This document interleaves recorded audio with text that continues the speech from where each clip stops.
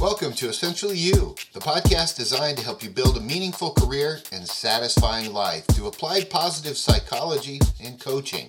Together, we'll gain clarity, strengthen our mindsets, examine our thinking, and find the freedom to thrive. Welcome to the show.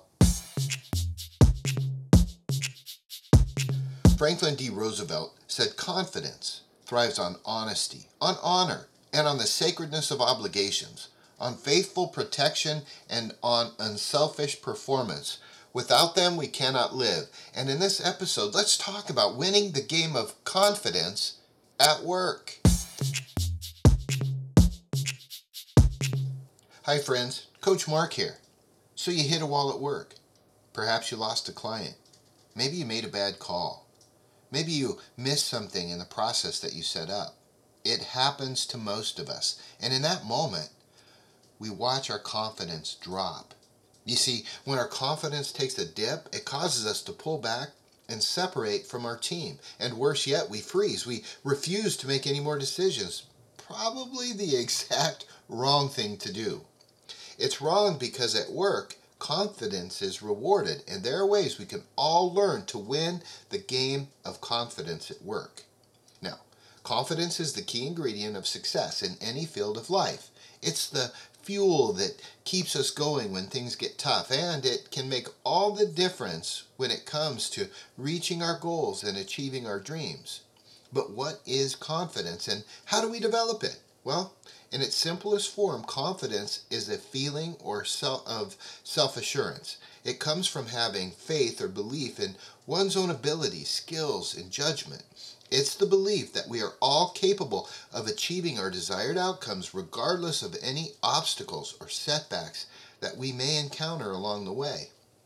The famous Aristotle, you see, he believed that confidence is a state of mind that arises from a belief in one's own abilities or qualities. He believed that it is important for individuals to have confidence in themselves in order to achieve success and happiness in life. However, he warned against overconfidence and arrogance, and so do I, which can lead to recklessness and mistakes. Aristotle believed that confidence should be tempered with humility and a recognition of one's own limits. Now, Maya Angelou, who was a prominent writer and civil rights activist, she did some really big things. She believed deeply in the importance of self-confidence and self-esteem. She often spoke about the need for individuals to believe in themselves and their abilities, particularly in the face of adversity and discrimination. One time she said, "I have learned that over the years that when one's mind is made up, this diminishes fear. Knowing what must be done does away with fear." I believe that doing away with fear also helps drive confidence, and I think Maya Angelou said that perfectly. So, confidence is the key element of personal success and fulfillment. It's at least one core component, and it's why it's so important for us to encourage others to believe in their own abilities and to cultivate a strong sense of, that self-worth and aspect of their lives.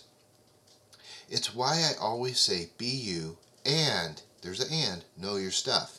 Now here's the really good news. I'll let you off the hook. Confidence is not something that we're born with. It's something that we can learn. It can be cultivated and mastered. All it takes is a little patience, practice, and persistence. A right mindset helps as well. Now here's some tips to help us play the game of confidence at work and come out on top. First, set realistic goals. Our confidence grows when we achieve our goals. So don't just set big, hairy, audacious goals. Set some achievable ones and make sure you're finishing what you're starting along the way. This will help you grow your confidence and will help you push away things like disappointment and self-doubt. So set realistic goals. The other one, take calculated risks. By the way, I say that all the time, but a calculated risk is an essential part of building your confidence. Start by setting small challenges for yourself and gradually increase the difficulty level as you become more comfortable. Remember that failure is a part of the learning process, and each time you take a risk, you're one step closer to success. Even if you fail in that, a calculated risk just means you've thought through it. It's not random or willy-nilly. The third thing is practice positive self-talk. John Acuff says it so well in his book Soundtracks. The way we think or talk to ourselves will have a massive impact on our confidence level. So sometimes if we have a bad soundtrack, something that's bringing us down, we need to change the tune. Instead of focusing on our weaknesses, we need to concentrate on our strengths and remind ourselves of the past accomplishments we've had. Encourage ourselves with things like positive affirmation. And if we can, avoid negative self-talk at all costs. The kind of talk that's permanent, not the kind of talk that helps us get better. But we should avoid negative self-talk because it really does have a bad impact on our confidence levels. We need to surround ourselves with positive links or connections. Now, surrounding ourselves with people who encourage and support us is key. Avoid people who bring us down and make us question our worth. Do the work in figuring out why that's going on. You might be able to restore that relationship, but don't hang out there. We need to all look to seek out mentors, coaches, and role models who inspire us and who can guide us towards our goals. We need to learn to embrace failure as part of the process. I hate to tell you that, but no one likes to fail. But failure is an inevitable part of the learning process. And so rather than seeing it as a personal defeat, view failure as an opportunity to learn and grow. Analyze what went wrong and adjust your strategy accordingly. It's just that easy. Embracing failure as part of the process will eliminate fear. And the final one I want to talk to you about is the need to celebrate our successes. Please don't forget to celebrate your successes. No matter how small they may be, take a little time to acknowledge your achievements. Allow yourself to go ahead and feel a sense of pride in your work, of what you've accomplished or achieved. This positive reinforcement will help you build confidence and motivate you to keep striving for success. Now, here's the thing. We're back to Aristotle. We can't let confidence turn into arrogance. Being confident and humble at the same time is the perfect balance that can be very difficult to achieve. However, here are some tips that can help you be authentically confident and humble, okay? First, you hear me say this a lot too, I'm a strength coach, what can I say? We need to focus on our strengths. Identify our natural pattern of thinking, feeling, and behaving, and how to bring those forward. Knowing what you're good at can help you be more confident while keeping you humble. Here's the balance to that. Acknowledge our weaknesses. Being confident doesn't mean you're invincible. Acknowledge your weaknesses and work on improving them. That will be a perfect blend to help you stay in a humble yet confident mindset. We all need to learn to practice empathy, which is the third point, because empathy helps us develop humility by understanding and respecting other people's perspectives and experiences. The Qualtrics organization dedicated 2023 and called it the Year of Empathy in leadership and in people management. Empathy is going to be key to helping us navigate this year and making us all better. And when we do this, it will help us build stronger links with others. The fourth is listen actively. Listen to others actively and without interruption.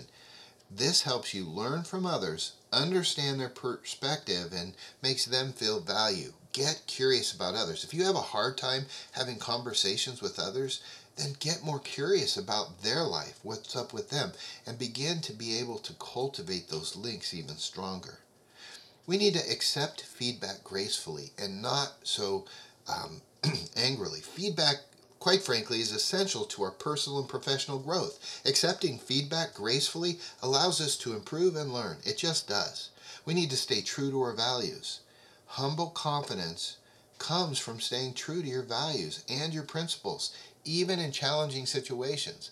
You know what's right to do, and when you execute on that and do that, it will help you stay grounded. And by the way, it might not be the most popular thing you're doing. And that comes to the final one, which is staying grounded. Humble confidence requires staying grounded and maintaining a level head during successes. Celebrate our successes, but always remain humble and look for ways to improve. Remember, authentically confident and humble people are genuine, respect themselves and others, and are always looking to grow and improve. Winning in the game of confidence is all about mindset and attitude. I call it a game because it's something you do that you have total control over. Confidence is born on the back of mastery, so know your stuff. It's the gasoline to driving your confidence to a higher level. You can do this by setting realistic goals, taking calculated risk, practicing positive self-talk, surrounding yourself with positive influences or links, embracing failure and celebrating your successes. You can cultivate a winning mentality that can help you achieve your wildest dreams. Remember, confidence is not something that you're born with, but something you can learn, hone, and master with time and commitment. So go ahead, play the game of confidence, and I guarantee you'll come out on top. And when we can do this as a community, then we can link arms together, look each other in the eyes, and say, team, we got this. And now it's your turn to thrive in life. If you've liked what you've learned, please remember to leave a review and subscribe on your favorite podcast app. I'd really appreciate it. And if you have any questions about building your career and the many benefits of coaching, contact me by visiting markmathia.com. And until next week, I'm cheering for you. Tranquility Base here. The Eagle has landed.